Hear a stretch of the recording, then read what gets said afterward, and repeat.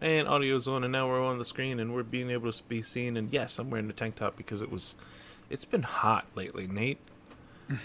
Maybe for you. It's February. It shouldn't be. We had a 60-degree day this week, man. I know. Sweltering. Swelter. 60 degrees is sweltering. For someone like me, it is. Anyway, hey, hi, hello. It's me, Chris, a.k.a. Time Lord Burrito, and Me, Nate, a.k.a. LLT Bot. and this is another episode of Space Time Taco.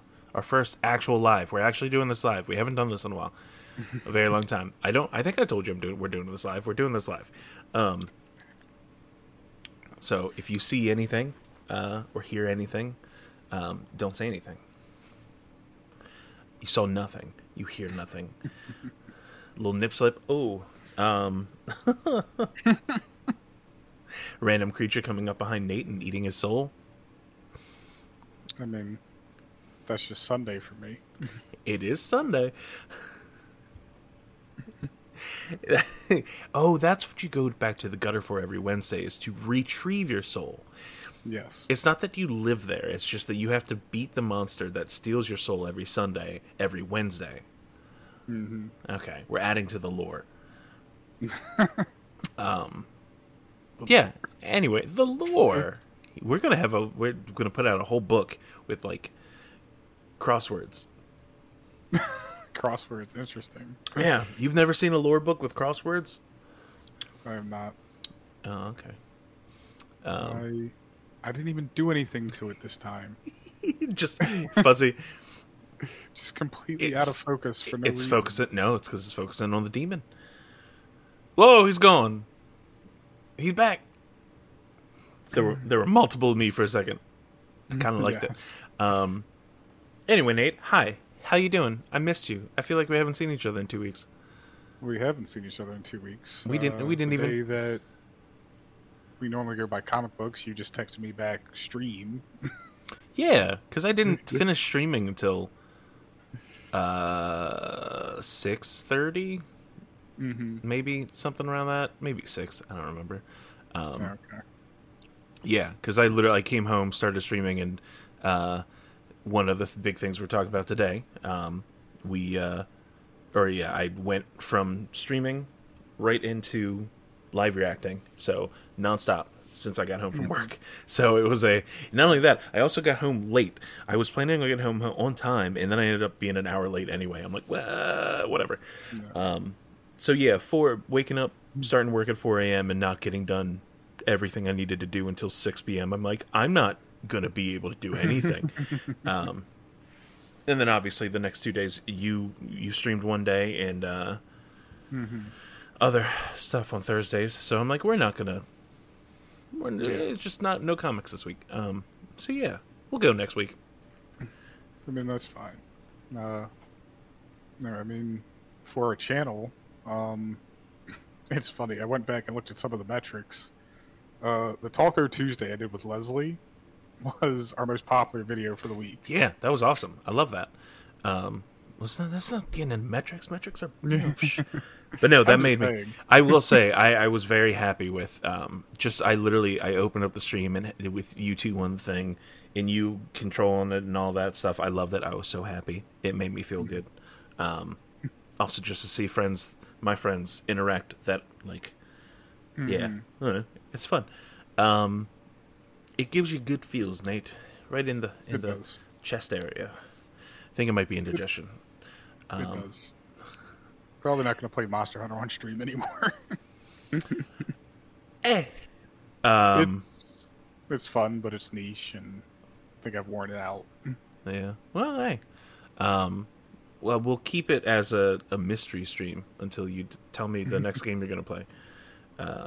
I obviously have been streaming, and actually threw in an extra bonus stream Thursday. I've been streaming the Wind Waker randomizer, and the entire first night that I did it, what I didn't realize until the next week, because I only played it Wednesday, and then Thursday a little bit. Turns out I didn't just randomize the items like it was supposed to. I accidentally randomized caves and dungeons. So, whoops. So that game's going to take a little bit longer than I originally expected it to. There is logic, so it's not like I can't do things. With all that previous knowledge and walkthroughs, those all got out the window now. It's a whole new game. Everything's gone. I'm like, oh, I know I can go to this. Oh, I can't. I can go here, but I can't do the thing inside of it. My favorite thing is the fact that there exists a temple in the game that I have access to that does not exist within the world currently. The not Temple of Time, Temple of the Gods, which is basically, people call it the water temple of the game because it's very much like, oh, you got to adjust the water levels over and over again. It's weird. I have a notepad thing on my phone being like, okay, these are the games. These are the doors that you need to go into to find the place you want to go. Especially when like the Earth Temple is just in a random cave. It's oddly enough more annoying than it ever was to get into the Earth Temple, because you have to keep playing the stupid little like nut golf game. Did you ever play Wind Waker? Yes. Okay, so do you remember that island that had 3 different little golf spots where you had to use the leaf to blow the little nut thing into the hole? Yes. So when you beat it the first time, it doesn't stay unlocked. Every time you leave that area and come back, it respawns everything, so you have to redo it every time.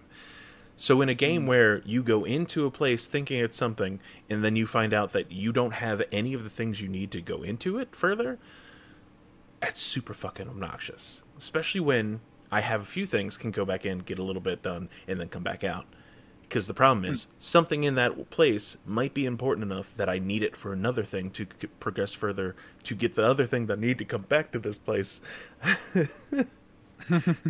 It's a lot, Nate. That's why I have a tracker. I don't know if I've told you about or shown you the tracker, but yeah, I have a tracker that tells me where everything is, and not where it is, sorry, where I can access things that I can access, things I can still do with the items I have. There is technically a cheat log somewhere that tells me where everything is. 1, I have no idea where I saved that. And 2, I'm not going to look at that. That's boring. Who wants to? No, you're not cheating. Fuck that shit. But yeah, I love it. I absolutely love playing this randomizer. I'm really excited because I'm playing as the villain from a game that we can now have access to coming up in breaking news, big news topic. But it's just, I've watched so many randomizers, and to finally actually full on go into it and be like, I am playing through this entire thing. I'm not going to be like, haha, this is fun, I'm done.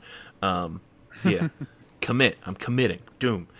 I already have plans for all my other streams, all my games afterwards. I forethought all this. Is it things that I've wanted to do for the last year and a half? Yes. Am I finally going to do it? Yeah. Mostly. I don't know. Are you excited to play anything? Do you have anything on stream that you've been like, okay, I've been holding off? Do you like doing the mini stream? Because you've done that once now, right? Yeah. But no, the mini painting stream I like doing. It's kind of giving me the best of both worlds. I get to do a productive thing that I enjoy doing and stream it at the same time. Yeah. But as far as gaming streaming goes, it's really just me finding a game to play, and so probably what I'm going to play next stream is the game I have on the list today, because I found a YouTube channel. She goes by the name of the Sphere Hunter, so like Final Fantasy theme for a name. But she covers mostly survival horror games or some of my other favorite stuff. Like she has a whole retrospective series on Devil May Cry. Oh. I think I've heard you talk about that one before. As much as I wanted to play Callisto Protocol because I'm such a big fan of Dead Space, as I watched her Dead Space retrospective series, which she didn't even cover 3 on because we just don't talk about Dead Space 3. Oh, was it that bad? It's not necessarily bad, but it changed so much of what Dead Space was. Mm-hmm. It was kind of like the transition between Resident Evil 4 up to 6, right? Is you had a game in the middle, 5, which tried to combine elements of both, that survival horror, but some actiony stuff. Yeah. And then you had 6, which went just completely off the rails and was committed to these big action set pieces, and that's kind of what Dead Space 3 was like. The gun customization, all that stuff, like they added a lot to the game, but when EA went kind of just completely off the rails and started introducing microtransactions into it and other things where it's just like you build this sort of new character to deal with both necromorph and human enemies, and it kind of just it feels less like there's any horror to the game and more like it's just you're now this badass action hero, which wasn't very Dead Space. Yeah. As opposed to like Dead Space 2 where you gradually build up to that with your character. But the game that she talked about, one of the games she talked about that I'm going to talk about is it sort of goes back to the like Resident Evil 2 type of survival horror. Mm-hmm. So yeah, I'll probably be streaming that. Okay. Because I'm just a lot of the stuff I play is niche stuff that nobody really cares about but me. Have you played it yet, or did you say... I played a little bit of it today. Okay, cool. And that was just for me to get a feel for the game and see kind of what it was about, to even see if it would be worth like streaming to begin with. Or even if it's worth my time to play, because let's be honest, Game Pass is hit and miss sometimes. There's just so much content on there. Yeah. Besides that, I did download some games on the cheap. There was a sale. There's still a sale going on Xbox. Their RPG sale. So I got Shadow of Mordor and Shadow of War for like extra cheap. Is Shadow of War the other? Are they both the Lord of the Rings things, or no? They're both Lord of the Rings. Okay. Follow the same character through both games. Shadow of Mordor was the first one, and Shadow of War was the second one. And a lot of the gameplay is based around this nemesis system that they have in the game, where it's like, if you defeat like a certain high level orc, you can, instead of just outright killing them, you can kind of make them submit to you and move them into certain key positions in sort of the orc structure to interrupt other orcs. So there's this almost like chess mode in the game where you're deciding whether you're going to kill or shame certain characters to move them into certain positions of power, because you know that you're going to have to fight those people later. Like you say, you can shame them. I'm like, oh wow, okay. Oh yeah, I mean the button literally says shame on it. Like, oh wow. Yeah. Shaming them does drop their. I believe at least, I don't know if this is true in Shadow of Mordor, but in Shadow of War you could actually drop their level by shaming them. Oh wow. And you could keep fighting the same orc over and over again and shame them to the point where their dialogue just became a bunch of babbling. Like they couldn't speak. You just mind break orcs through the game. That sounds nice. You seem like a good person. Well, you're possessed by an extremely hostile elf spirit, so, you know. See, I have no idea anything about that game. I'm very much somebody that, like, I saw Lord of the Rings movies, and then I'm like, cool, I'm good. I don't need any more of this. Mm-hmm. Well, this is like its whole separate piece of Lord of the Rings lore. It's less more about Lord of the Rings and more just inspired by it. It's not a whole bunch of walking... No, it's not 10,000 establishing shots taking up 45 minutes of the runtime. Okay. Good to know. Yeah, alright. Well, Nate, as you can see, I have not really consumed much media besides what I've been streaming and things that you haven't watched, because you haven't watched goddamn Trigun. No, I haven't watched Trigun. And I also cannot bring up... Trigun. I know you have not watched any of Last of Us yet, but they actually, instead of having a Sunday episode like they normally do, to get out of the way of the superb Al, they moved it to Friday night, I believe.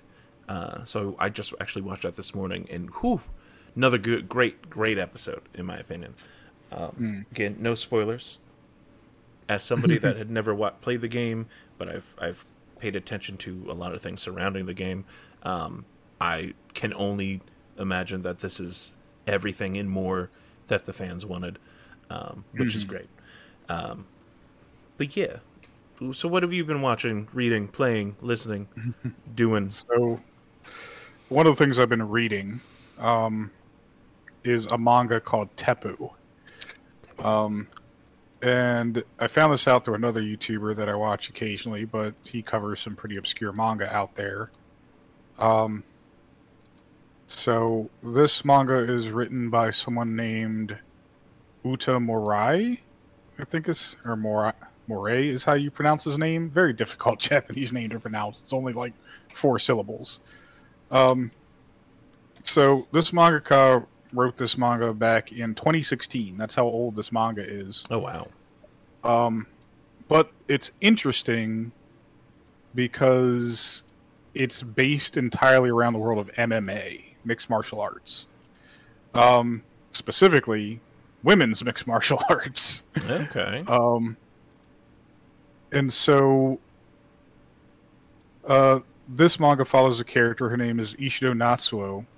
She is an extremely tall girl for her age. I think she's 16 in this manga, but she's also very talented in pretty much anything athletic. And this is because she kind of has a photographic memory. If she sees someone do something, she immediately knows how to do that thing. This, in her life, though, hasn't really brought her a lot of joy or pleasure from it. Instead, it kind of causes her to be disdainful of other people and look down on them. The one thing she really wants is something that she can kind of call her own, something that she had to gradually get better at as she practiced it more and more. And this changes when another character called Maratari shows up. Maratari is a Japanese girl who lived in Brazil and trained there with sort of like a legendary fighter in Brazil. And she shows up and she's like honest to a fault. Mm-hmm. So it's like when she's in fights and stuff, she doesn't get flustered or angry at people or anything like that. She's just a really good fighter through her own hard work. And that's why Ishido begins to sort of just pick her out as a rival. The unfortunate thing about this manga, though, is its very last chapter was released also in 2016. Sorry, this started in 2015. No, wait. When did this start? Oh, it did start in 2016.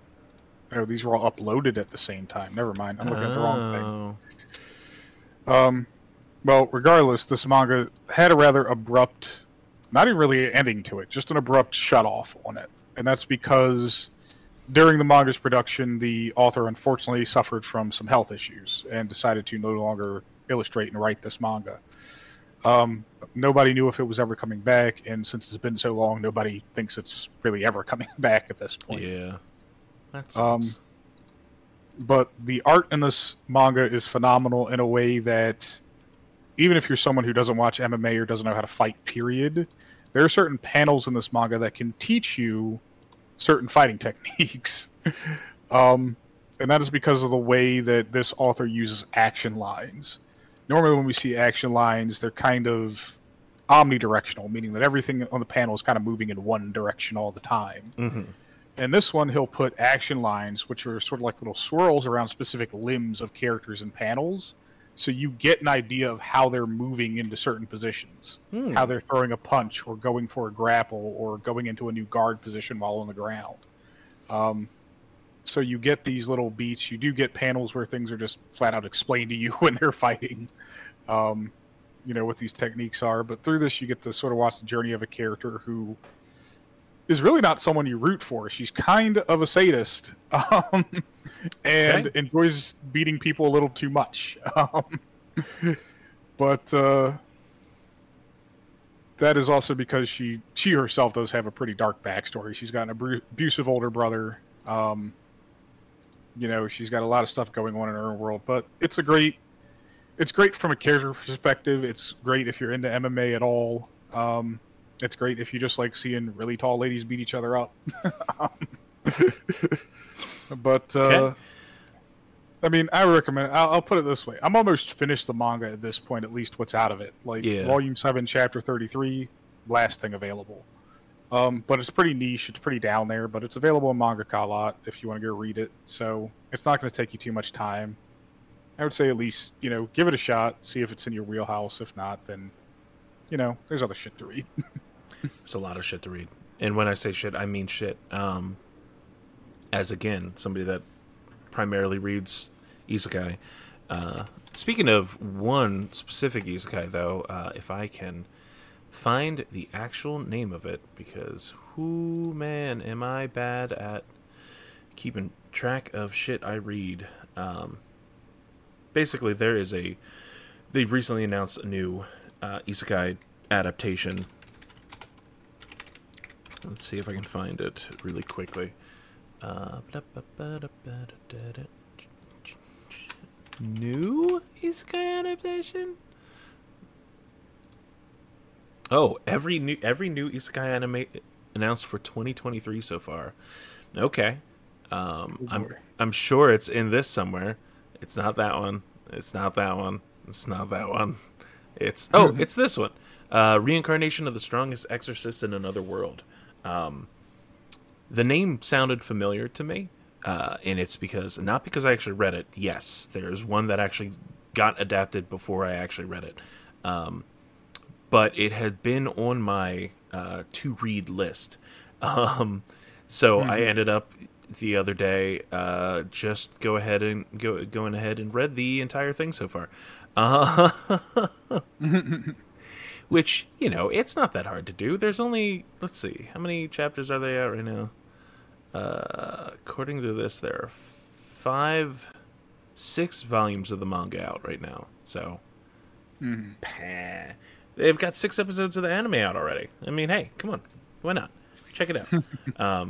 No, it's your normal...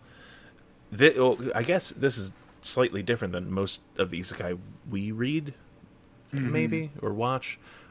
It's one of the ones where the person was already super powerful in his original life, and he reincarnates into another world, not into the same world, because I think you watched the one that he reincarnated into the same world.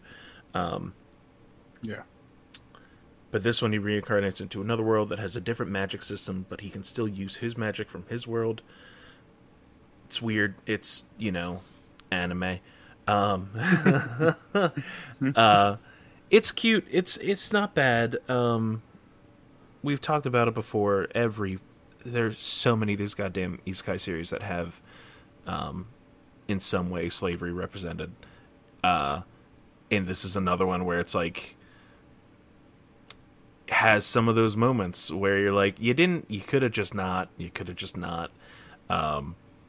Yeah. But beyond that, it's pretty wholesome, pretty cute, just slightly murdery. Nothing, and I've talked about it already. There's nothing that, in my opinion, isekai wise, beats out Campfire Cooking in Another World for like the perfect comfort anime right now. There's only like 5 or 6 episodes out of that at this moment, and I can't wait for more. I actually just watched the most recent episode right before we hopped onto here. That one I said, again, 1,000% recommend for anybody that just wants a chill series to watch. Yeah, I plan on watching it. Just be prepared to get hungry. I'm also going to bookmark this list of isekai anime just so I can make sure that I make my way through everything. I have started some of these, which is the funny bit. Actually, I've either read or started watching most of these. Like saving 8,000 gold in Another World for my retirement. She finds out that she can transport herself between her world and the other world, but like use our world things to sell, make money, bring over, and convert it. It's weird.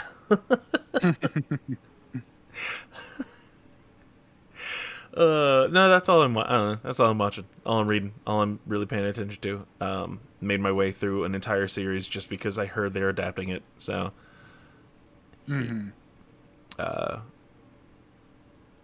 anything else that you've been watching?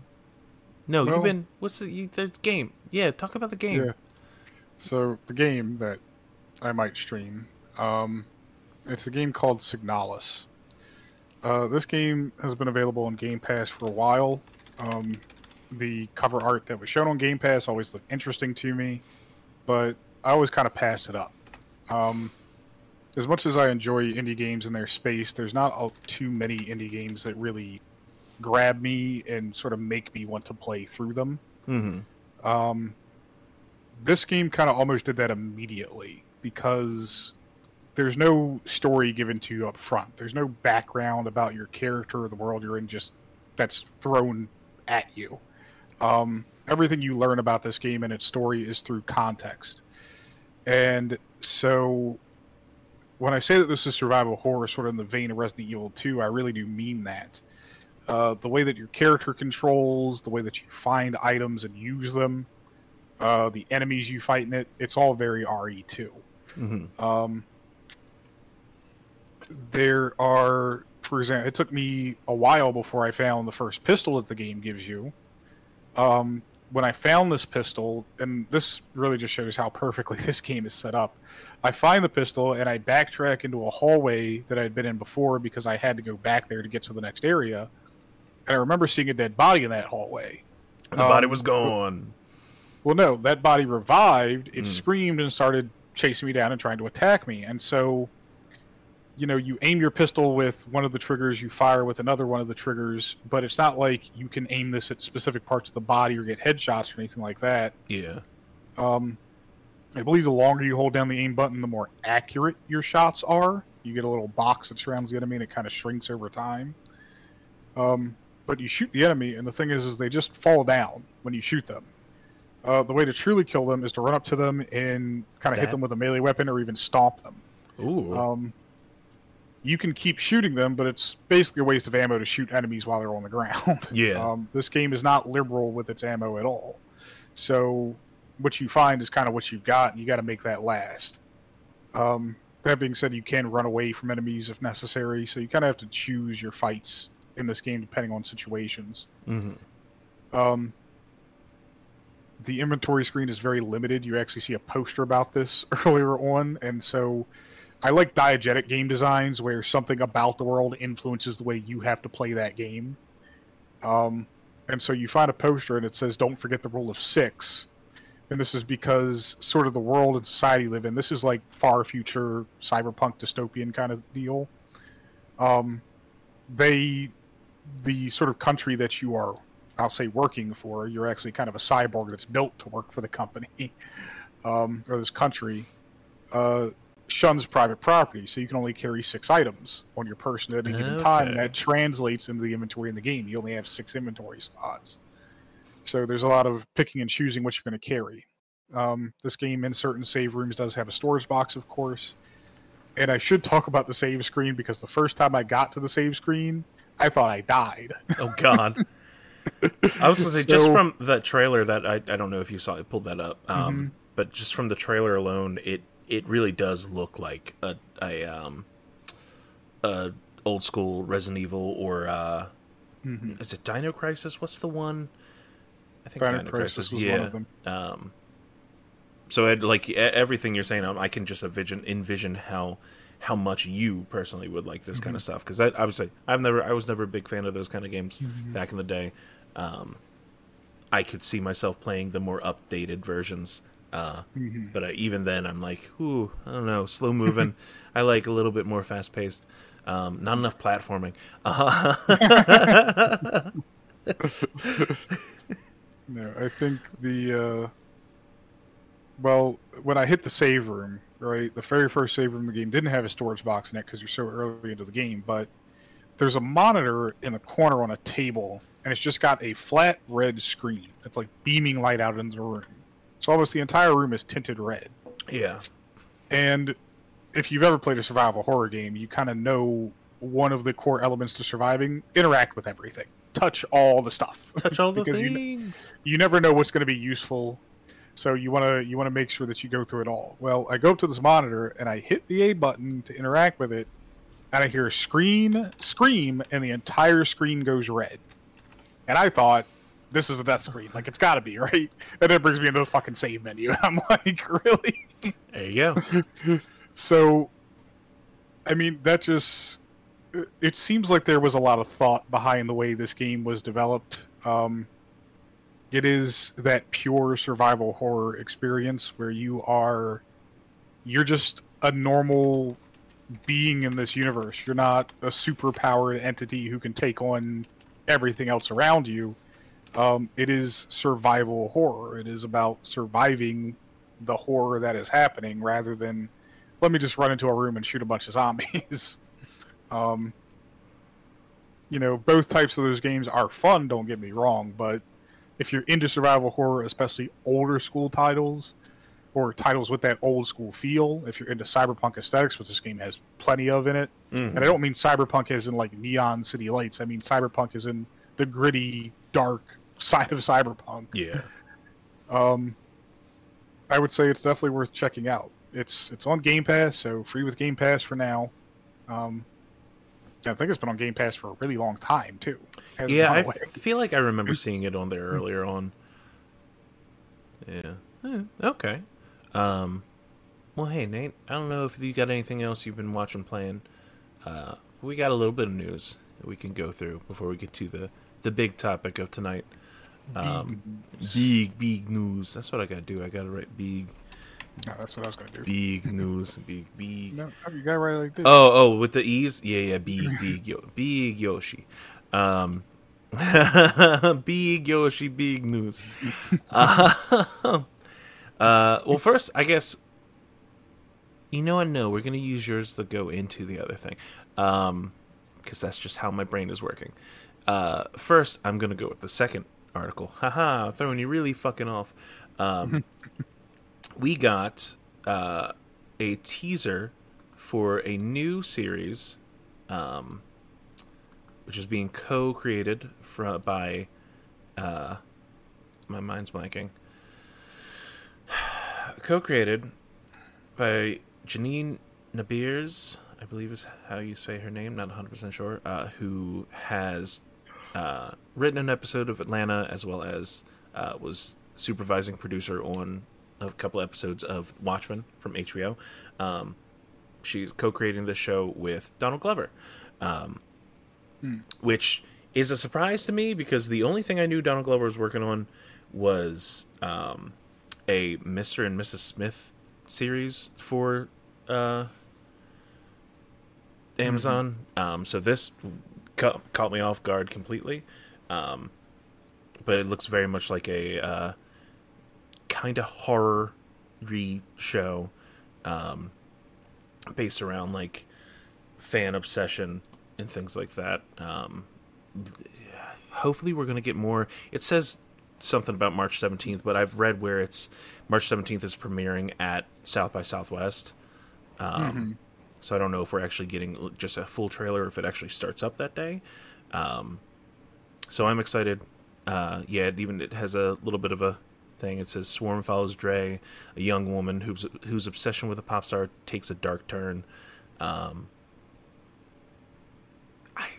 Fucking weird shit, man.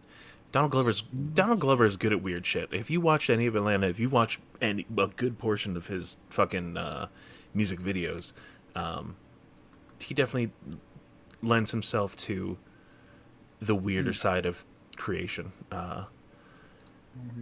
He's a multifaceted and multi-talented person. Yeah.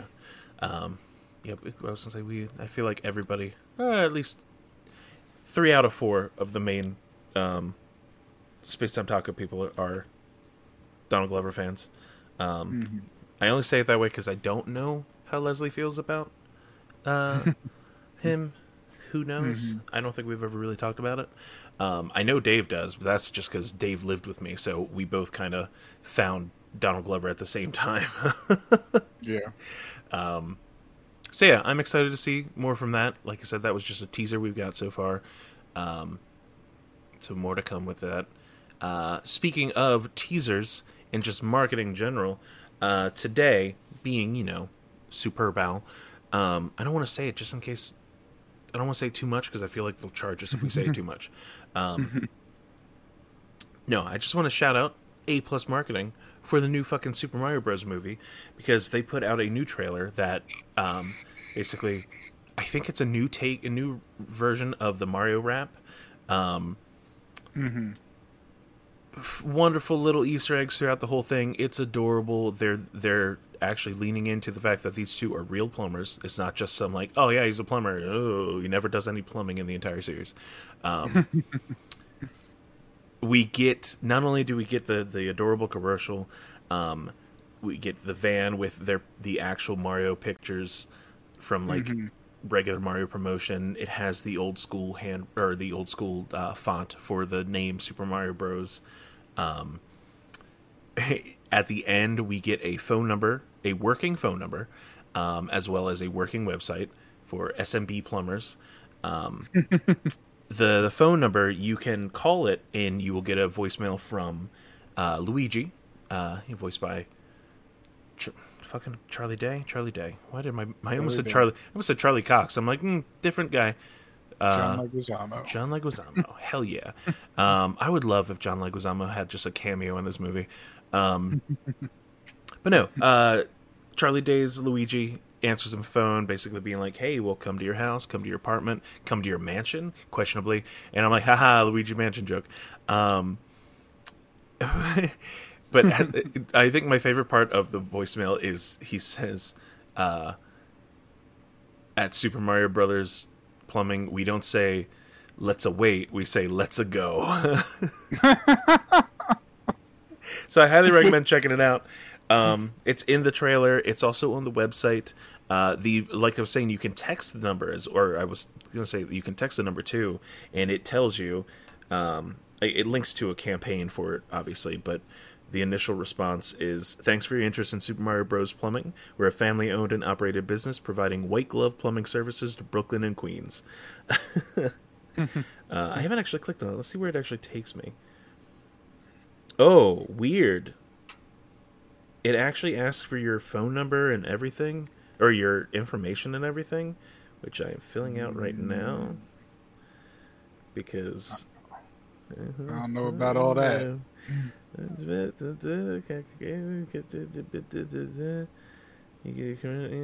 want that, but I do want that. We're going to see what happens. We'll find out what happens. Great, we're excited to have you as a customer. Be sure to save ours to make sure communication doesn't get stuck in a slow drain.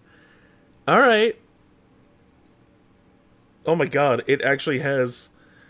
You can save Super Mario Bros. Plumbing as a contact. No, jeez. Why did this just turn off on me? What happened? Oh. I love it when we're filming things live and nothing fucking works. Okie dokie, if you're experiencing a plumbing emergency, text on the double and we'll go... Oh, Nate. We're going to have to find out what this does. On the double. We're doing this live. Jesus. Thanks for the text. We're a little backed up at the moment trying to one-up our competition. We'll get back to you as soon as we can. Please keep our business card handy. Ooh, I got a business card. No, look at you. I got a little Mario business card. Wahoo! Little motherfuckers on it. That's fucking adorable. My dad, being a plumber, I immediately sent him this trailer because he loved Mario. He's the reason why I played Mario as a kid. And he was very entertained by this commercial. But the last bit of the marketing, again, everything connects, it's great, is the actual full-on website that they put together. Let me just doop. You can see a little bit. Got another thing. Yeah, you got an About Us, testimonials, careers. I don't know if you'll be able to hear it when I hit the sounds and everything. But the full trailer is just the whole... We're the Mario Brothers, and plumbing's a game. We're not like the others who get all the fame. I'm not going to play the whole thing because not a good idea. But it's adorable. It's got little secrets and stuff. You click on certain things and it makes noises. I don't know. Are you hearing that when I click on it or no? No, okay. It's okay. It's on the live stream. You can listen to it later on youtube.com/@SpaceTimeTaco. Go to SMB Plumbing. My favorite of all the things, because all of them have different things. The Apply Now takes you to a screen that's coming soon. I'm like, ooh, I wonder if they're actually going to do something with that. That's interesting. The testimonials, you got Bro's mom. You got Spike is Cool, who's their old boss, who's being like, fuck those guys. Bros Brooklyn. Oh, I didn't read the Brooklyn Couple. 2-star. SMBP left my house an absolute mess. I would have given them only 1 star, but my sweet angel of a dog absolutely loved them. He just wouldn't leave them alone. Okay. That's cute. I love there's like a broken image file on the page, and when you click on that, it takes you to an Arrow 404 with pipes, and when you click on the pipes, it makes very loud pipe noises, like Mario pipe noises. But of everything on this entire thing, including the secret in the gutter, in the thing, which is a new poster. Yeah. Ooh, pretty new poster. My favorite of all the things is when you click the now serving Brooklyn and Queens in the Call Us Texas thing.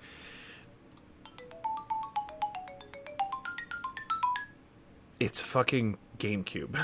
It's a GameCube ringtone, which I went in to the files of the website and downloaded it so I can use it as my new ringtone. That's why I mentioned the ringtone earlier today, or earlier before stream, or right on beginning of stream. I'm like, I have to have that. Yeah, I love this. I love everything about it. This is like my favorite kind of promotional work that they've done for anything. So, yeah.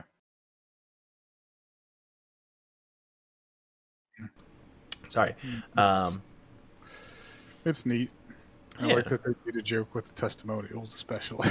Yeah. And Spike is supposed to be in the movie for at least a little bit at one point. So that'll be fun to see. I guess they leave that job. I didn't actually read any of these, but I'm sure they're little cute things too. I also noticed that the mouse pointer on the website is diegetic as well. It's what? It's diegetic, meaning that it blends in with everything else. The mouse pointer is Mario's hand. Oh, it's not for me. No. Yours is broken. Do you have a custom mouse pointer installed through Windows? No. No. Well, yes, like a little Mario finger. I don't have diegetic. I don't even know the meaning of the word. He really doesn't. But yeah, I thought that was cute. I am definitely excited for this game. I know a lot of people that I've talked to are like very standoffish or just not in any way interested. So fuck you guys. I'm interested, but it's an apprehensive interest in this movie. Why is that? What is the apprehension from?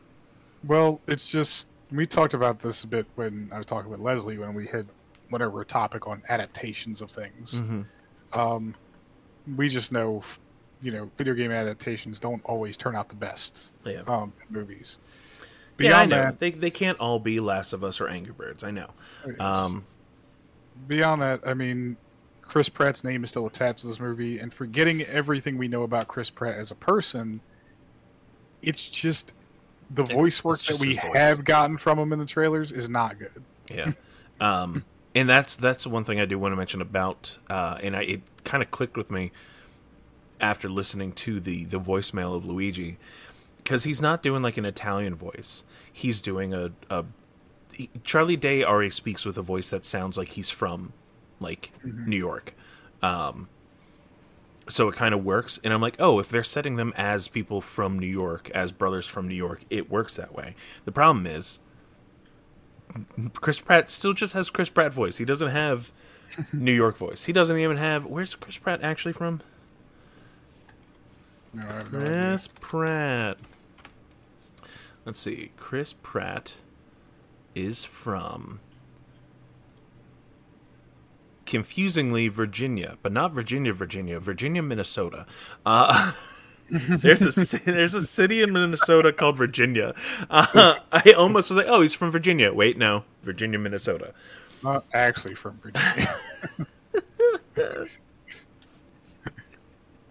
Why would you ever want to name a place after Virginia? Who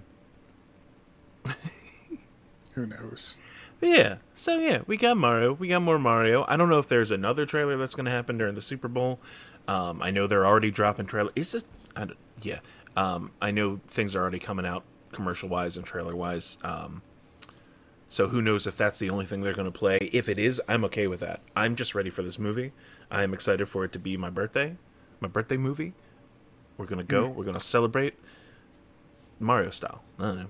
I'm gonna dress up as Luigi. Fuck it. Make a note. I'm dressing up as Luigi for the Mario Brothers movie. You have fun with that. You're not gonna come? You can dress up as Mario or Toad. You want to be Toad? Yoshi. I don't want to be Toad. You don't want to be Toad? No, dress up as Big Yoshi. Big Yoshi. Well, Nate, what are you talking about here? You look like you got one of those angry newses. It kind of is people angry news because it mimics a bit what happened with Wizards of the Coast and D&D. So Games Workshop announced that they are going to be increasing their prices for pretty much every model kit that they sell. Which, just for anybody that doesn't know, that shit's not cheap to begin with. Yeah, it's really not. What they had announced, though, is that it's going to be a 6% average price increase.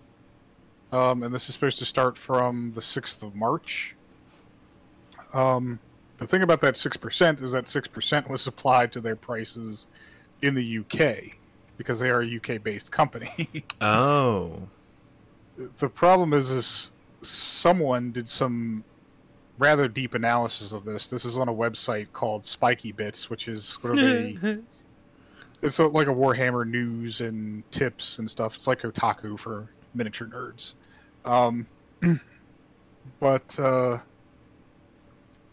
For example, I mean, someone did an in-depth analysis of this and literally laid out on a spreadsheet what the price changes actually are going to be and how much percentage-wise they're changing. So, on average, we're talking about realistically an 18% price increase across the board. God damn.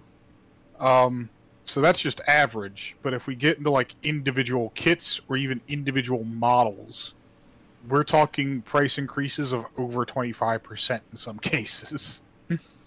The Games Workshop announcement had read like this. They said the average change for plastic kits is about 6%. An example of what you can expect, the Battle Sister Squad goes up £1.50 from $36 to $37.50. We understand no one likes a price rise. We've done our best to keep prices down on some of our hobby essentials, and we're giving you a heads up now so that you have plenty of time to take advantage of current prices. And then they wrote, what is changing is plastic miniatures, Forge World and Citadel resin miniatures. So for those of you who don't know, Citadel is what makes like the smaller Warhammer 40k stuff. Forge World makes the really big, even insane, sometimes more insanely expensive stuff. There are miniatures that are over $1,000 in price.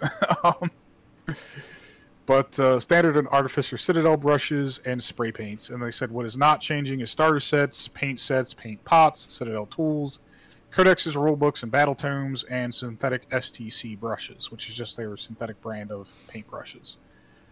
That being said, if I'm just picking something random out of a list here, I mean, the reason why this hits so hard in the community is because you have to think that if you're going to actually play the game of 40k, you need to build an army to do that with. Yeah.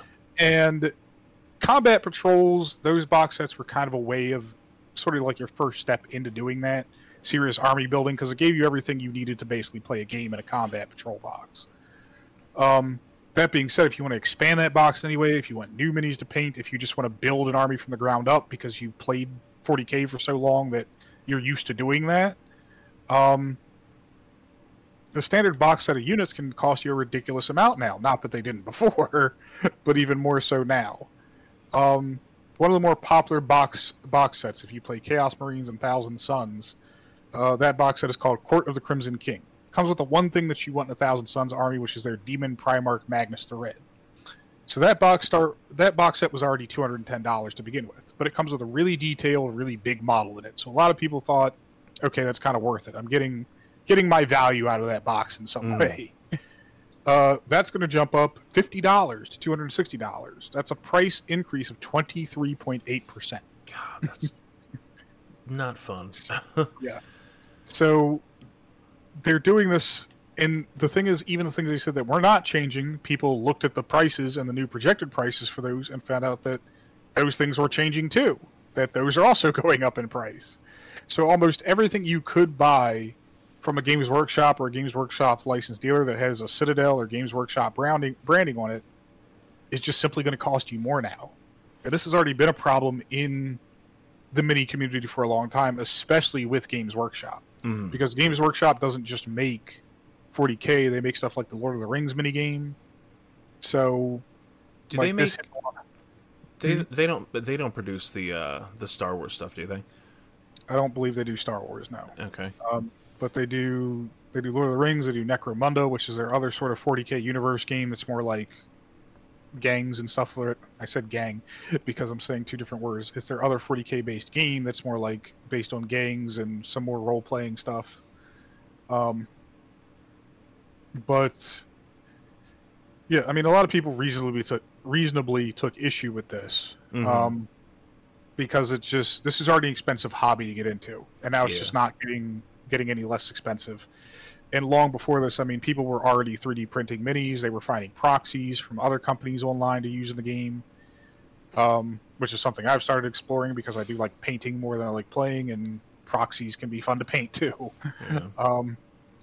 Even sometimes more so because some of these companies put an insane amount of work into making their proxy models. But a lot of people moved on to 3D printing and downloading STL files, which there are plenty of for 40K proxies out there. And so a lot of people started wondering, well, how could we hit back? How could we like reverse this decision like people did with Wizards of the Coast and Dungeons and Dragons? So the action that people are in the community are trying to take against them now kind of mirrors that. So Warhammer has a subscription service called Warhammer Plus. And Warhammer Plus was really just their platform to get out a lot of their animated and extended universe content, basically. One of their shows on there that they kept pitching for years and years was Hammer and Bolter. Hammer and Bolter is trash as a show. It is one of the most poorly animated things you will ever watch in your life. Okay. But people were excited for it because it was more 40K stuff. A lot of people expected Astartes, which was the fan-made 40K thing that took off years ago, to eventually show up on Warhammer Plus. It never did, in that nobody knows if they even a pro set creator to sign a deal with them. They did tell a lot of other 40K fan creators, though, to stop making content. Wow. And so that Warhammer Plus was kind of doomed from the start. But what Warhammer Plus does for Games Workshop is it's become a large part of their revenue stream. It cost them in August 2021 when they launched it. I believe it cost them around $2.4 million to launch this platform. They've made $3 million since that time, I think. And they've only got 115,000 subscribers. So you got to think that this is like a big media platform launched by a huge company, and they have less subscribers than some YouTube channels do. Yeah. But a lot of people are just saying, hey, ditch your subscription. This is a big part of their revenue stream, and this is how we really hurt them. Mhm. The other way you can do it is, of course, like I said, by finding proxies, even commissioning someone you know who, if you don't want a 3D print, commission someone you know who has a 3D printer. Send them some STL files and ask them if they'll print out some stuff for you on their spare time for a little bit of cash here and there. But there's a lot of stuff out there, and you can build whole armies out of this stuff if you just take the time to look and are willing to spend some money. I'll admit to you that it's not like super cheap when you're buying proxies, but it is cheaper than buying directly from Games Workshop at this point. Yeah. I mean, if I were going to put it this way, like my army, the Dark Angels, they have a special wing of them called the Death Wing. They're all in these big armored suits called Terminator suits. A box of them from GW is like ridiculous expensive. It's about $100 for a box set of them. If I go to this website called Wargame Exclusive, which makes proxies for 40K specifically, they have Imperial Wing of Death Angel Terminator Commander. He is $14. And he's just as detailed as anything you would get from Games Workshop. You're not losing anything out of buying a proxy in this case. Yeah. There's plenty more places to check out if you just want bits and pieces for conversion. Puppetswar.eu is a great one that I use a lot. You've got things like Wargames Atlantic, which makes great stuff if you're playing Imperial Guard. Deadly Print Studio is probably one of the most well-known because they don't really make proxies for 40K, but they make great effects pieces for them. So if you want like a muzzle flash for a gun or a missile that actually is coming out of a missile launcher, they have stuff like that. So a lot of neat stuff out there to buy, and really, I mean, it sucks that GW is going this way. Yeah. And all I can do is hope that they make a better decision in this case. I don't believe it would be very hard for me to believe that this is a company hurting for revenue.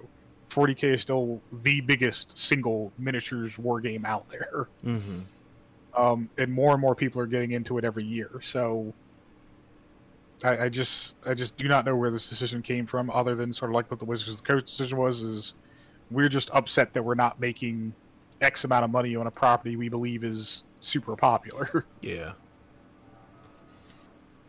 All right. Well, that does. I know, because that's one of those. There were multiple reasons why I never got into Warhammer. A big part of it was the pricing in general. So, like, the fact that that's even going up, I'm like, that is like the part one or part two, I guess. You have to actually want to play or be interested in playing it. But like the moment you're like, okay, this looks cool. How much? Oh, no. I'd rather spend all my money on booster packs for Magic cards. Or well, that's the problem. Is this game unfortunately kind of has a price wall built into it, and now they're making that price wall that much higher. Yeah. And it sucks because there are people like me who do want to get more people into this hobby because I think it's a great one, but that's difficult to do when you tell someone, hey, go buy that $50 box of plastic toys. Yeah. That isn't even put together and you have to paint. Yep. And you have to buy the paint separately, which is, not cheap either. Yeah, that sucks. Well, price increases are happening for some reasons. Some have reasons, some don't. A lot of it is people just wanting money. I don't even want to get started on eggs. Don't get me started on eggs. Eggs are ridiculous. Eggs are egg trying time? Gladly, yes. You know how much eggs are now, Nate? I know how much eggs are, but ridiculous. At least in our words. Yeah, but no. So, and it wraps into the next to the big story, the Big Yoshi story. We're in the Big Yoshi story area, Nate. Big Yoshi story. Oh, you know what? Oddly enough, I'm not going to do this in order now. Because of what I just said, I'm not going to do this in order. Okay. We got the Nintendo Direct. We got our first big Nintendo Direct in years. I think it's been like 2 years since it's been one like this. Like, this is full-on first party. This is what we're getting we're focusing mostly on the first half of the year and beyond. So we finally got it. I was going to go in order, but because we said Big Yoshi, Big Yoshi, we're starting with the last, or wave 4 of the Mario Kart Deluxe 8 booster pack. We get a Yoshi's Story, or Yoshi's Island, Yoshi's Story, one of the two, I don't remember. Yoshi's Island, yeah, Yoshi's Island level. Fucking looks adorable. Along with that news, they also dropped the fact that we're getting Birdo as a playable character. Turns out Birdo hasn't been a playable character in a Mario Kart game since fucking Mario Kart Double Dash. I don't know how the hell I just found that out today or the other day, but it's true. I love that people have been talking about the fact that Mario Kart 8 Deluxe is basically the closest to a live service game that Nintendo has ever made, because it is the only game that they've really made that they're constantly like, here's more content, here's more content. We're not done. We've got more for you. Between that and Smash Brothers, that's like the only thing that had continuous content leak or drips. So hey, we got that. That was like about maybe midway point in the actual Direct. But we did start off, the Direct kicked off with our first actual look at Pikmin 4. I don't know if you are a Pikmin fan. After playing Tinykins, I want more games like that. I remember playing Pikmin as a kid and not really getting into it. But I think now I'm a different person, Nate. I've changed. I want to play the adorable little things game. I think that's what it was. I wasn't into super cute, adorable things when I was a kid. I guess not. I don't know. Now I'm like, hold up. Are you telling me that they have like little dudes that when they die they have little cute ghosts that float away, and also they're introducing a cute ass little dog thing? Look at this cute ass little dog thing. That's not the cute. That's the cute ass little dog thing. What is this little motherfucker? I don't know what his name is. Dog Boy. That's what I'm calling him. I actually don't know if they gave him a name, but you got a dog. They put a dog in the game. Everybody loves dogs. Oh, I didn't actually pay attention. I did see this. Never mind. I've watched all this before. I don't know why I'm captivated by it again. No, Pikmin 4. Great way to open it up. I think, really cute game. Really interesting that I did not realize Pikmin was as popular as it is. As somebody that, again, didn't really get into it as a kid. But we're just going to run through everything that didn't matter too much. We got a new Samba de Amigo game called Party Central. Sadly, they did not announce that it comes with Maraca peripherals. Here's fingers crossed they could still announce it. We got the new gameplay and a little bit. I think they gave an actual release date for Disney Illusion Island, which, after seeing more gameplay, the motion of just getting around everywhere in the platforms and everything reminds me of Speedrunners. Do you remember that game, multiplayer game Speedrunners? Yeah. Just the fluidity of them getting around the stages just made me think about, like, you got the grappling hook, you got all these different things. Very, very Speedrunners feel to it. Not the same developer. I actually looked into it because of how closely it looked to it. I'm like, are they the same people? We got an announcement of Splatoon 3's expansion pass, which is really fucking weird because it seems like you have to pay for an expansion pass that is just a second hub world. I don't know if there's something else to it. I don't know if there's more levels to it. That was kind of like all we really got. That confused the fuck out of me. We got a new date for the Advance Wars 1 and 2 collection. It is now actually coming out April 21st. That, of course, if you remember, was pushed back and delayed because of fucking Russia. Fuck Russia. Right in the ass. Publicly, fuck Russia. We did get a little bit more of Bayonetta Origins, the Cereza and the Lost Demon, which still looks adorable. I like that they talk about the fact that you are not going to, as Cereza, not hurt anybody. You can't actually attack. All you can do is hinder the enemies. So basically you slow them because she's like Time Witch, right? Isn't that how that whole thing works? She's got time magic. She's got some time magic, yes. Yeah. I think it's weird to go into a Bayonetta-themed title where, I mean, Bayonetta 1, you play like this confident woman who was such a badass, and then now we're playing this little girl who can't even attack enemies. Yeah, man. Again, I was talking about Pikmin. I was a kid, and now I'm an adult. I'm a different person. She's a different person. That's she. I get it. It's a transition. The thing is she is a different person by Bayonetta 3, even. It's wild to say this, but Bayonetta does have a pretty good character story. Yeah. Okay. But I don't know. I get it. It's they want to do something new for Bayonetta, get people who maybe haven't even played the other games into it. Yeah. Yeah. I don't know. Along with that, we also got another look at Octopath Traveler 2. They put out a demo. Just like the last one, you can play, I think it's about an hour or so of content that you will then be able to take that save data and import it directly into the next game, or into the actual full game. We also got Fire Emblem Engage Expansion Pass, which I forgot that game came out already. I thought that was still upcoming. It's just more characters. Same thing with Xenoblade 3. These are all games that people fucking love. And I, like, after looking at Xenoblade, I'm kind of like, maybe I should try that game. Because it seems kind of maybe up my alley. Then I can have that shirt that I wear that has one of the characters that I can't remember her name, and I can actually care about it in some way.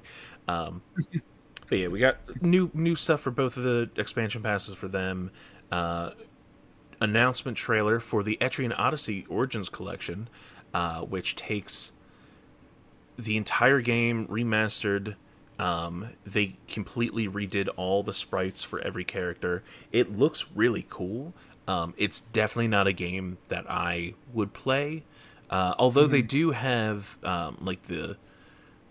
it's basically like a storyteller mode where you are going through it on the easiest difficulty, and it's just more for you to enjoy the actual story of the world, which I think is a really cool idea, because those kind of games are not my thing normally. Along with that, we also got the announcement of I just looked up how to pronounce this and I forgot. Baten Kaitos? Baten Kaitos? Batenkaitos. Does that game not even sound familiar to you? I mean, I'm looking at it. It doesn't sound familiar. Oh, that's weird. I remember this game being a thing. I just never played it. I mean, it's got one of those weird titles like there's been this debate going on forever about whether it's Suikoden or Suikoden. It's Suikoden. I've never heard anybody call it anything but Suikoden. Yeah. That 1 and 2 HD remaster, people are super excited about that. Well, I was gonna say they did show off this weird baseball game that just looks fucking horrible. I don't know why they showed it off. Same thing with the Tron.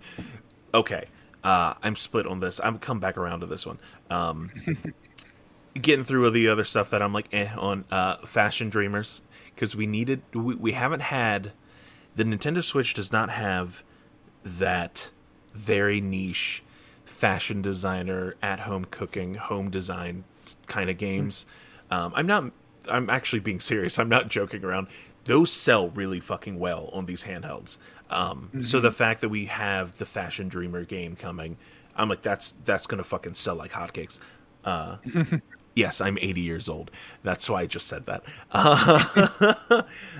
Sell like hotcakes. Yeah, you know. What is a hotcake? It's pancake. Is it pancake? Yeah. Why do pancakes have so many different names? I don't know. You got hotcakes. You got flapjacks. I found Hot Cakes Molten Chocolate Cakery in Seattle. I don't think that's the same thing. We also got the announcement of Deca Police, which is from, I believe, the same team that does... Oh, hold on. I just saw this. Deca Police. Deca Police is just a hobby for me.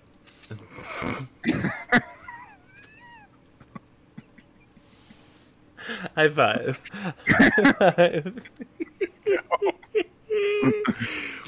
Okay, yeah, it's from Level 5, the developers of the Layton series. It looks interesting. It's a weird, like, detective game where you go into a virtual world and somebody hacks the virtual world where they turn your persona or your character, your avatar, into a weird little patchwork cat thing. Why is the main character's eyebrow so thick, though? Because anime. So yeah, Deca Police coming from the creators of, or developers of, Professor Layton. Speaking of which, we got the official announcement of Professor Layton in the new world of Steam. I'm actually really excited about that. I haven't played a Professor Layton game in forever. They are so good. And I can play it on a big screen TV because I have old man eyes. And that used to be only on handheld. I've had old man eyes for decades. So I'm excited to get that on an actual big screen. I'm not showing the trailer for that just because it really was like a, look, it's Professor Layton. Last couple of things, we got... look at this new game, Fantasy Life I, The Girl Who Steals Time. It looks cute. It's kind of like not an isekai. It's got got some weird time travel elements to it. It feels very Animal Crossing with more story to a certain extent. Yeah. I don't know if you're pulling up and looking at all these things as I'm talking about them. Oh yeah. Okay. Looks cute. I might give it a shot, depending on how much it is. I'm really just going to say the names of these other two, because I'm like, I have no interest in... Like, they look cool. No, I do like this one more than I think my mind wants to think it is. The one that I'll kind of just go through real fast, from the same people that made, I believe, Persona? Or it looks very Persona-y. Yeah, Master Detective Archives Rain Code. I know a lot of people are going to love this. Again, not something that I don't think either of us really are super into. Visually, I love the art style of the like Shin Megami Tensei and Persona games. The art style is incredible to me. Oh, yeah. Gameplay just has never been something for me. Well, there's a reason the art style is so good. Why? The artist for the Shin Megami Tensei series is like, even before he worked on this, was a famous artist in Japan. Oh. He Now... also came up with Devil Trigger designs in DMC3, I think. Oh, okay. Now I remember why this one I wanted to actually touch on a little bit more. Harmony the Fall of Reverie. This is one that I saw, they announced, and I immediately was like, oh, Nate's going to cry playing this. It is a new narrative game from Don't Nod. Oh boy. It looks beautiful. It is a 2D game. So it's all 2D animation and everything. So that just is Just gonna start fantastic. bottling my tears up and sending them to Don't Nod. Just, yeah, why not? So I have a feeling you might end up either playing this or maybe at least looking into it a little bit more.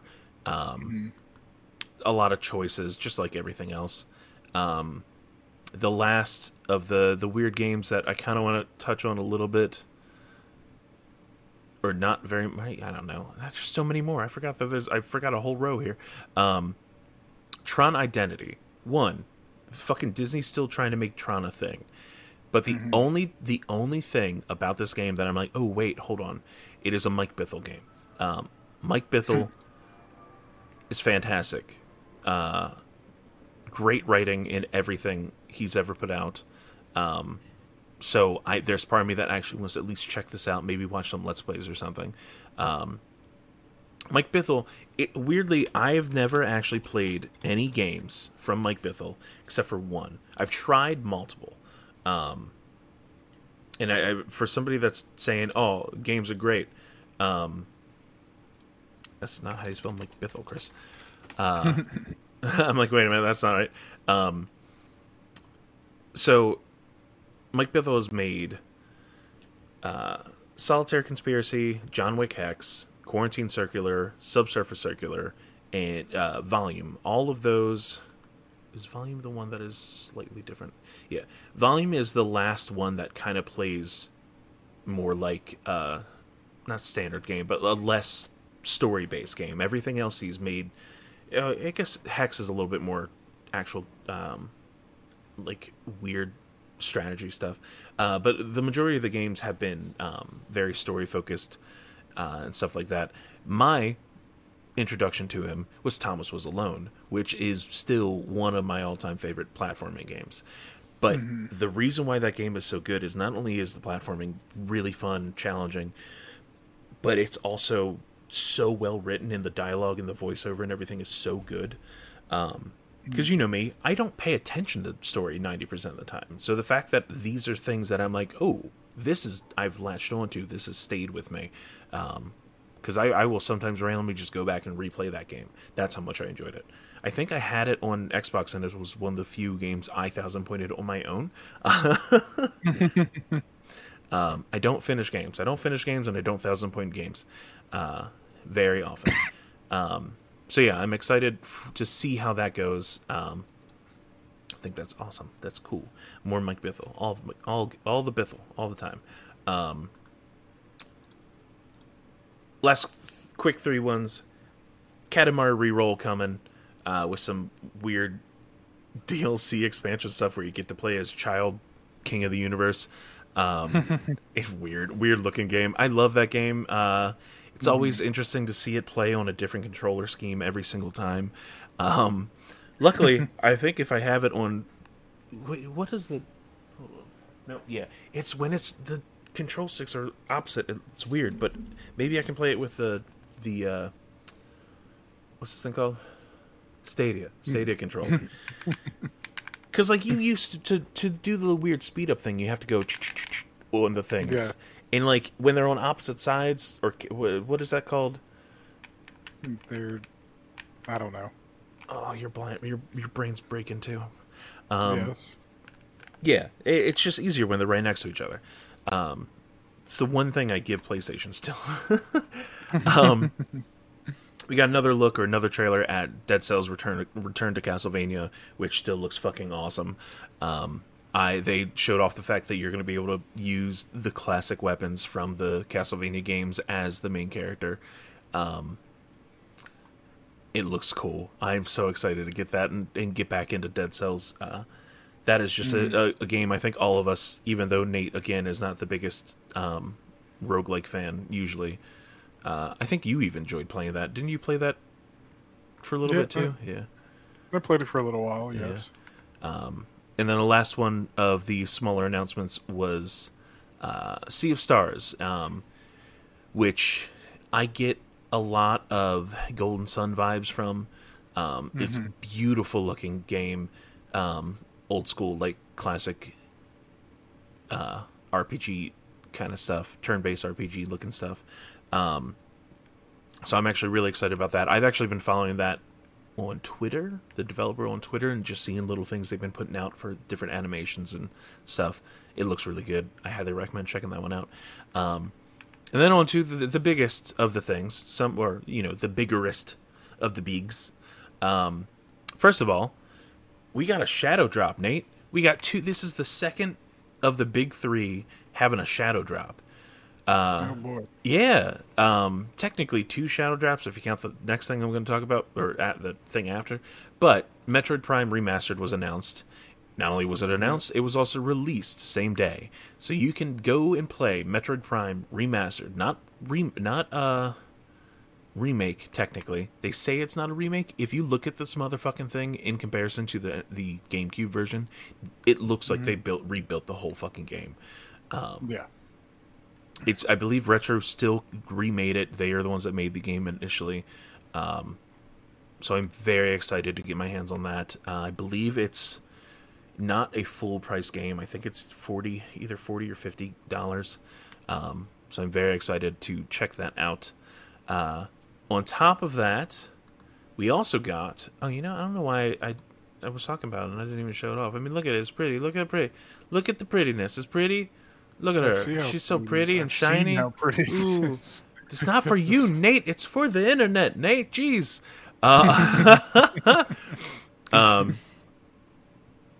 We also got big announcement. Coming to the Switch online stuff. I don't know why that paused. Game Boy games, which includes Game Boy games, Game Boy Color, Game Boy... Game Boy and Game Boy Color. If you have Switch Online, you get to play a selection of titles, starting off with some good ones. Link's Awakening, which you can play the remake if you want, or you can play the original one, which I grew up with. You can play Tetris, a handful of other things. You got Super Mario Land in the 6 Golden Coins, I believe is the full title, which, in my opinion, has some of the greatest Mario music ever. Mario Land 2, 6 Golden Coins. Definitely 100% love that fucking game. Both of these games. I've played through both of those games. But more importantly, to me, this is 100% personally to me, the fact that they also announced if you have the expansion pack, expansion pass, which is like slightly more for the online content, you'll also get access to... Come on, get to the thing. Game Boy Advance games. And of course, for me, I freaked the fuck out when they first showed this off, because the first game they show off is goddamn Minish Cap, one of my favorite all-time Zelda games. So I can finally play Minish Cap again on a big screen. I don't have to play it on a little screen. I can play it on a big screen. Am I still probably going to emulate it when I stream it? Yes. But still, I now have the option to play it legitimately. As well as, because obviously they're showing off some of the titles that you're able to play now. But they're also showing some stuff that is coming soon. And again, we've talked about it. What's one of my favorite games of all time, Nate, that I keep saying I want them to remake over and over again? I have no idea. My mind is completely blank at the moment. It's okay. It's a little thing called Golden Sun, Nate. Golden Sun is coming. I am so fucking excited. I already mentioned it earlier. That's why I was hoping you remembered it. Well, I tried to remember it. I really did. Because it's okay. When I was looking at this list earlier, I was like, oh, Golden Sun. Chris is probably going to want to talk about it. Yes, I am very fucking excited. I have not played that game in years, and that is, as somebody that does not like turn-based RPGs, the fact that I fucking absolutely love the Golden Sun series. So I'm really hoping we get the second one, and hopefully a port of the third, because the third was on 3DS, I believe. I was hoping for like a remaster, like a remastered re-release of all three. So hopefully maybe we'll get the third one separately, because it isn't a Game Boy game. Who knows? It'd be great. I would just love if they were like, hey, we're doing a brand new one. All the way ground up, brand new game. All 3D, whatever. I don't know, still make it look ridiculous and awesome. One of the cutest things that I'm excited for, yes, cute, Nate. We're going to cute, because you can't be cute. You can't not be cute if we're talking about fucking Kirby games. Yes. Return to Dreamland's coming out soon. We're super close. But it bugs me that that's lower than it should be. But yeah, Return to Dreamland Deluxe, which was I believe a 3DS game as well, is coming to Switch very soon. On top of that, they showed off the fact that there's going to be a whole new game epilogue, which won't be able to access until you've actually beaten the main story of the game. But you get to play as this little dude, Magolor.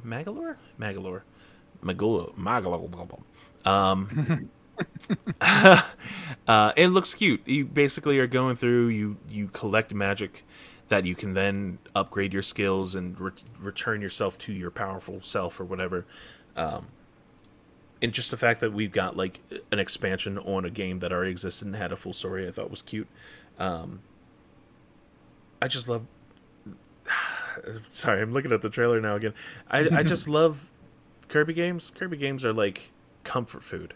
It's some of the best comfort food possible. So I'm very excited for that to come out. And that, I believe, is the 24th. Yeah.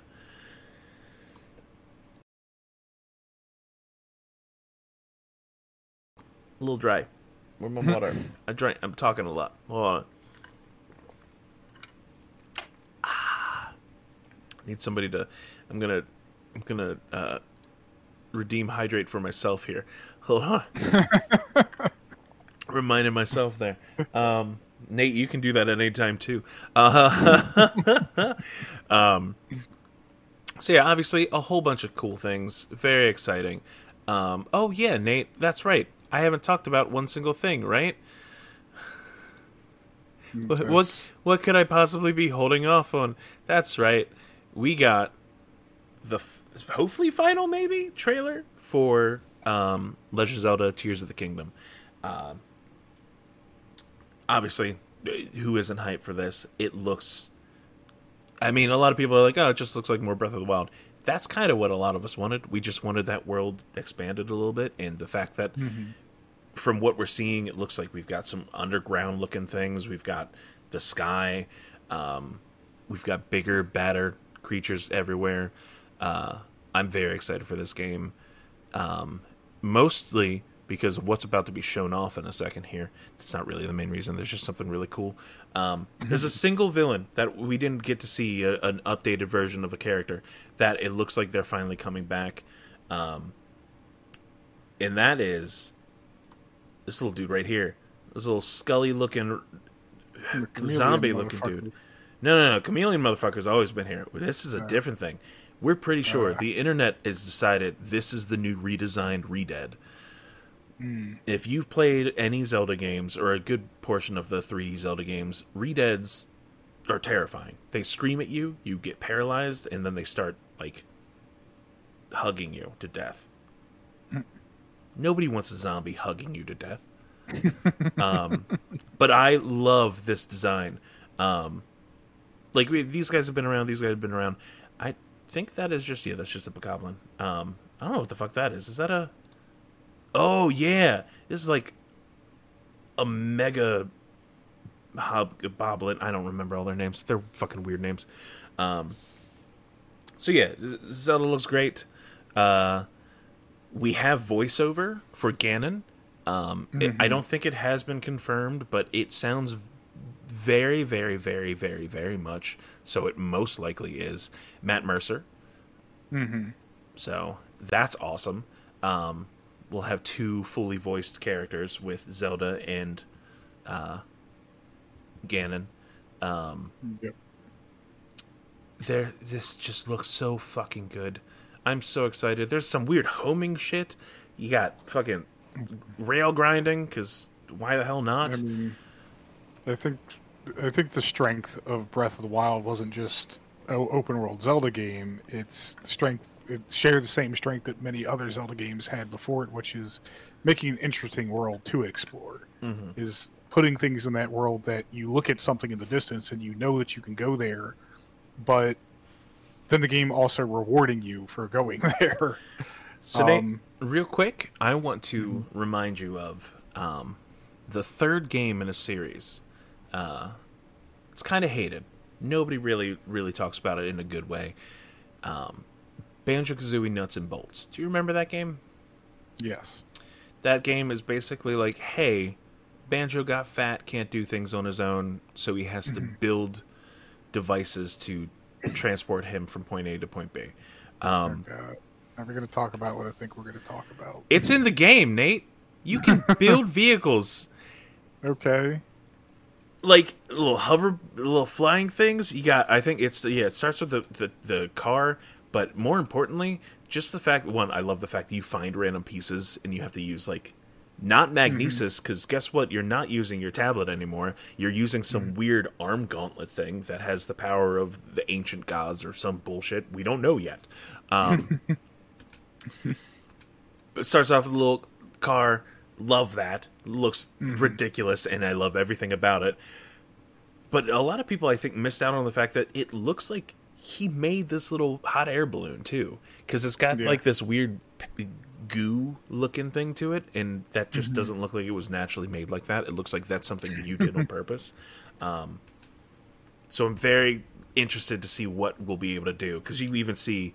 with the little flying device, you see the little goos sticking everything together. Ooh, goo. Goos of the kingdom. I love this stuff in video games when it's implemented well. Yeah, I mean, we both love the fuck out of, what was that goddamn game? What's the game that you used to have to kill all the little, like, you had to build different things to kill all the people attacking you and tear down, like, castles and towers and shit. Oh, fuck. I forget. Completely white ground and background and everything. Oh, I'm so mad that I can't remember it. We both played the shit out of that game.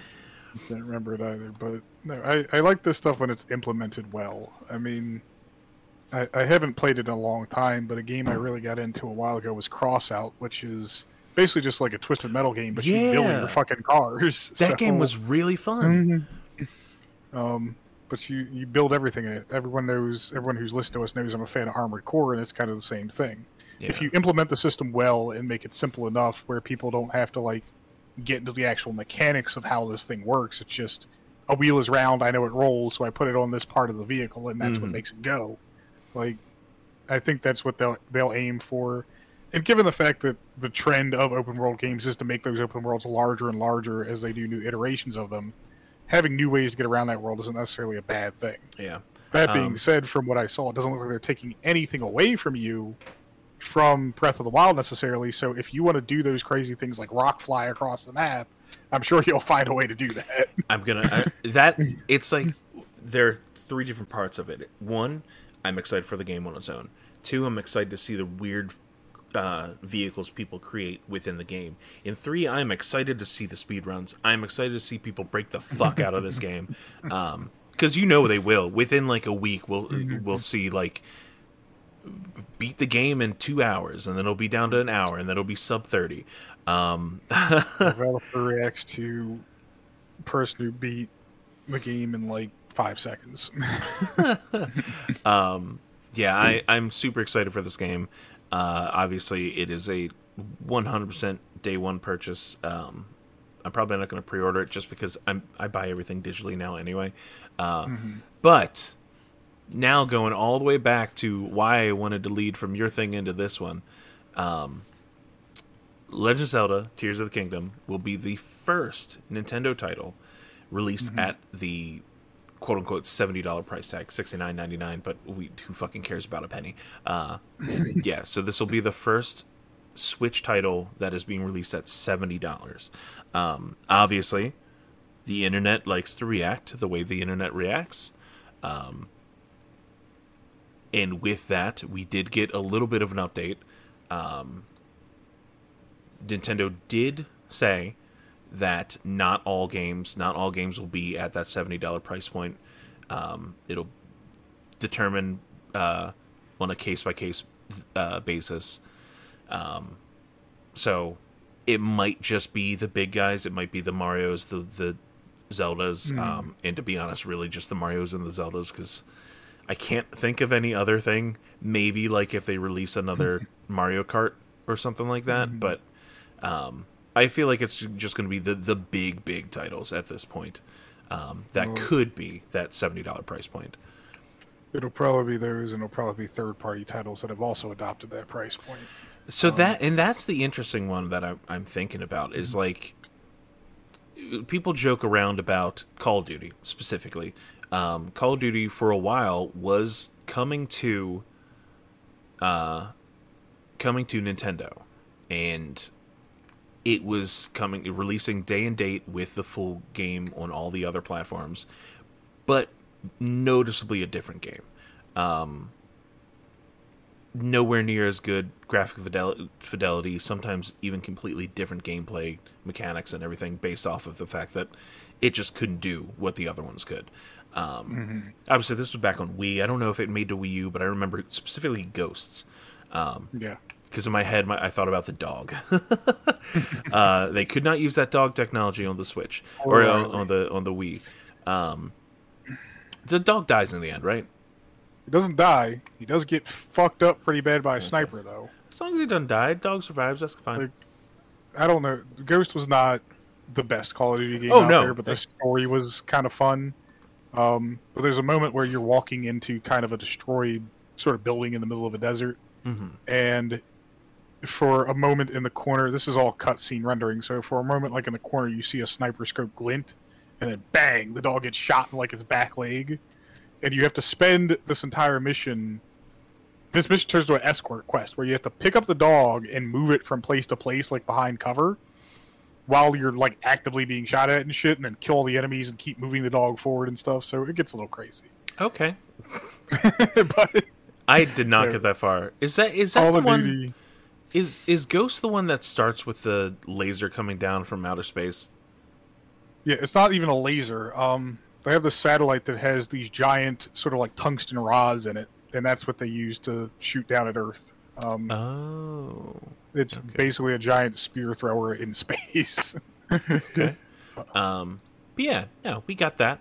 That was, I'm glad that we got away from that. I only played that game for the multiplayer because I had to buy it digitally because the release date for Xbox One. Yeah, I got Battlefield, and Battlefield was, as we all know now, broken as fuck. Yeah. And I'm like, I want to play games with people, so I immediately was like, well, fuck it, I'm buying this game, and I'll play it digitally because I literally was up until like 3 o'clock in the morning playing with Lou and some other friends of ours. But you're right. Call of Duty on the Nintendo consoles have always been completely different games Yeah. from the main line stuff, and I think it started with the Wii, where they wanted to like integrate motion controls into Call of Duty Yeah. because they had done it with other shooter games. I forget the name of the game, but Dave had it on his Wii when he got a Wii, and I just came to his house and played the fuck out of this game. I think I even beat it before he did. Red Steel? Red Steel, that's what it was. I played the absolute fuck out of Red Steel, and I'm sorry, like, I get the idea behind motion controls for aiming, but God, it was not good. The tracking on the Wiimote was all over the fucking place. So, Red Steel, the original Red Steel released before Wii Motion Plus. Wii Motion Plus drastically improved the tracking. Sure, it still wasn't perfect, but it was so much better than it used to be. So that actually released alongside Red Steel 2. Specifically because the whole point of that game was like combination gun and sword play. And it's funny to me because Red Steel 2 is such a departure from what the first game was. But no, I mean, we've seen this now with like VR and stuff like that, right? Is you just got better tracking technology now. So games like Boneworks or Bone Lab or Gorn or Blade and Sorcery or Half-Life Alyx, like all those games have phenomenal shooting in them. Even fucking Super Hot. Yeah. Seeing that translate from VR to I prefer it in VR to on console, but I would absolutely prefer it to VR because on console that game's difficulty increases just by the fact that you're using a controller. But back to the actual, we're like really off of this one. Pricing. I can see certain games. Obviously, if games take a graphical hit or whatever, maybe not so much. And that I don't think. Unfortunately, that isn't on Nintendo. That is definitely on the third parties to make that decision. What is your general opinion? Because I asked this to the community on Twitter. What is your general opinion on some games? Not all games have done this, but some games jumping up to the $70 price point. I mean, my initial opinion was just, honestly, fuck this. There's no reason for games to be $70. To me, there really was no need to ever have a standard price point for video games in the first place. Yeah. Back in the sort of PlayStation 2 era, I mean, I remember picking up most games I got for a PS2 for around $20 to $30. Was it because they were like the what were they called? PlayStation Classics or something like that? Yeah, they were called bestsellers. Oh, yeah. So I got games pretty much on that bargain, but then when we move into sort of the finalization of the PS2, moving into PS3 and Xbox eras, we get the standard $60 price point for most new games. And it kind of sucks because, I mean, we growing up as kids, like if you had $60 just to blow on a video game, that was kind of a miracle. But beyond that, as we became adults, we kind of just accepted it because, hey, we're making money now and we can afford to buy some of these games we want to play.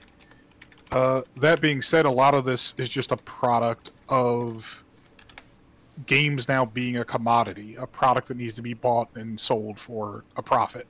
And so a lot of these publishers, again, are going around and wondering, you know, we've got these super popular franchises, why aren't we making all of the money on them instead of just some of the money? I know for a fact that Ubisoft is still very salty that, like, Assassin's Creed isn't the best-selling game franchise of all time. Like, that was their goal for Assassin's Creed. I know that Activision is, even though they're seeing success with Call of Duty, are still kind of salty that Call of Duty is kind of reaching it's really reaching its end of lifetime at this point. There's no more real innovation to do with Call of Duty. They keep remixing it into new game modes and keep tweaking game balance and stuff like that. But again, it's shooting guns and throwing grenades. You can only do that so many times before it gets boring. Until you change the way that game plays on a fundamental level, like what sort of Black Ops and Advanced Warfare tried to do.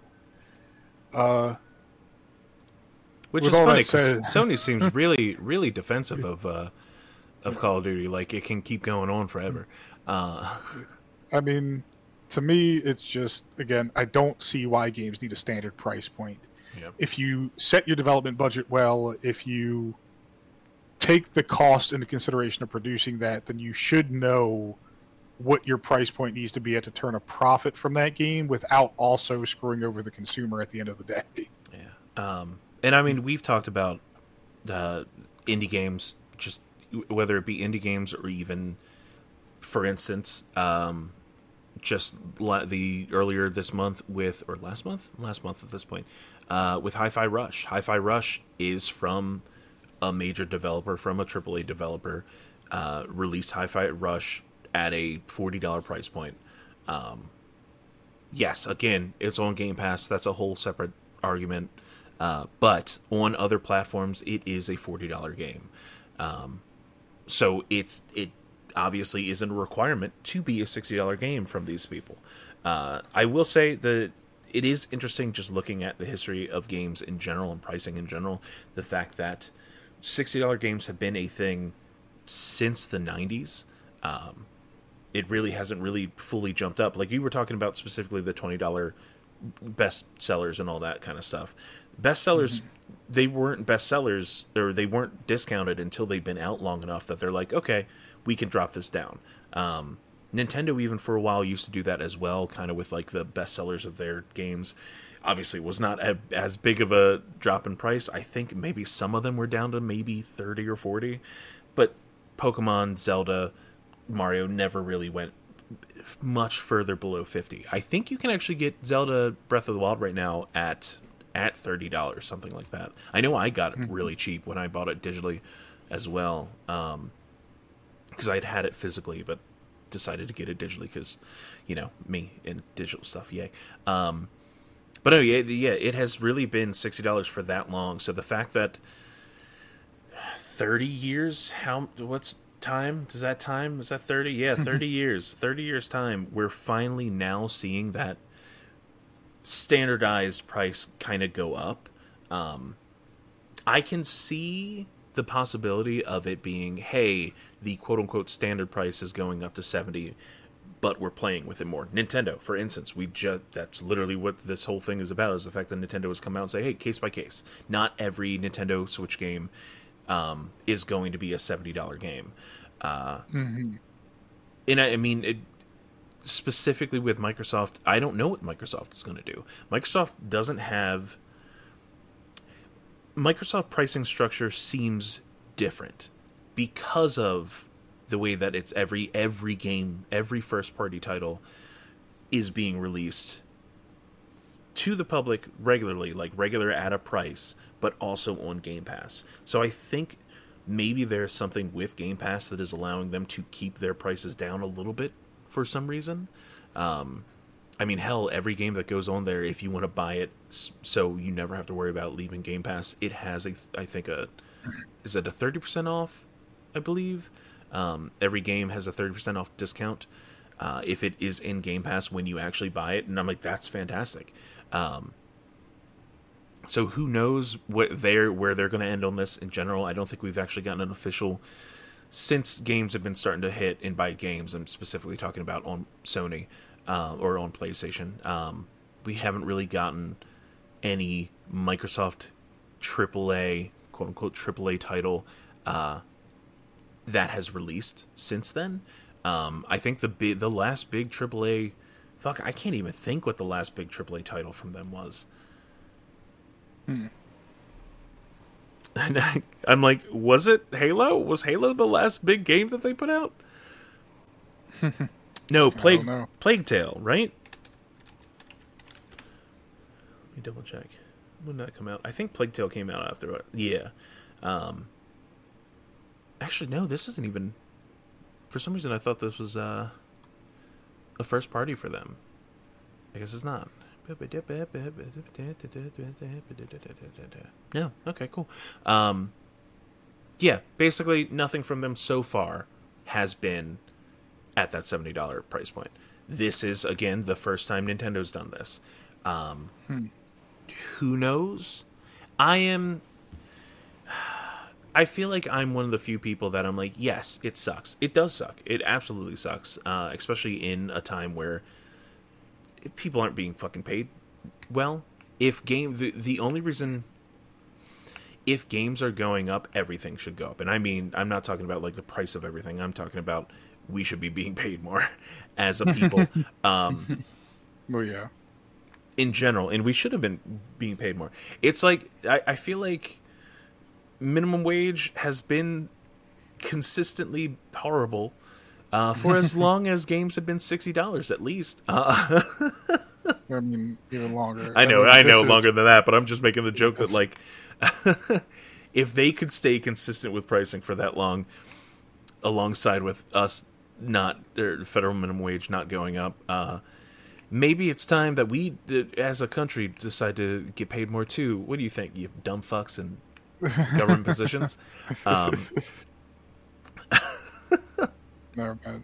The only people, don't you know how it works? The only people that deserve to get paid are the people who are already getting paid way too much fucking money to spend. Oh yeah, what was I thinking? Of course, just like, if you're gonna play a dumb fuck wizard game, you're doing it to support the developers that have already been paid, and that will most likely still be laid off, even if that game does billions of dollars. Eat a fucking dick. Sorry. Not sorry. Fuck that. No. Yeah. I'm kind of... I don't know. I really don't know where I come down on this. Because the thing is, I'm buying that fucking game. There are games that I will spend $70 on. Will that $70 stop me from paying for other things that I don't have that level of interest on? Definitely. For instance, there is not a single PlayStation title. This is nothing against PlayStation. But currently, there is not... I'm only saying it because of the fact that PlayStation is the one that is doing the $70 games.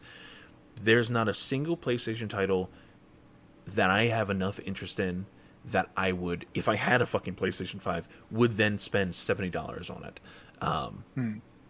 Because hell, right now, that's a $570 purchase just to play a single fucking game.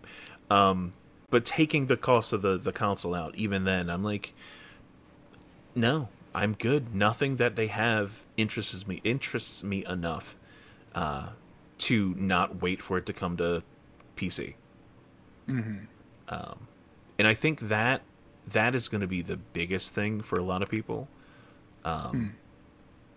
Again, we talked about Game Pass with the fact that everything that Xbox puts out is going to be there. So even if it releases at a $70 price point, guess what? If you don't want to pay for that, if you don't want to pay that full price, why not subscribe to Game Pass for a couple months? Get through the game, then you don't have to continue. Or subscribe to Game Pass, get 30% off the game, then be able to play it after your subscription's done. Or just stick around with that subscription, because guess what? It's not that bad. No, we are not shills for Microsoft. We just personally have all found not quality. What's the I'm trying to figure out the terminology in my head. The price that we pay is worth it. It's called value. Thank you. I could not remember the fucking word value for the life of me. Games Pass offers an incredible value. Yeah. Stop saying it like that, because it sounds like we're ads, and we're not ads. We aren't getting paid by you yet, Xbox. Dear Phil Spencer. Philly boy, do you mind if I call you Philly boy? Philly cheesesteak, how you been? He'll be like, all right, your Xbox is now hardware banned. No! My username is DarthDave89.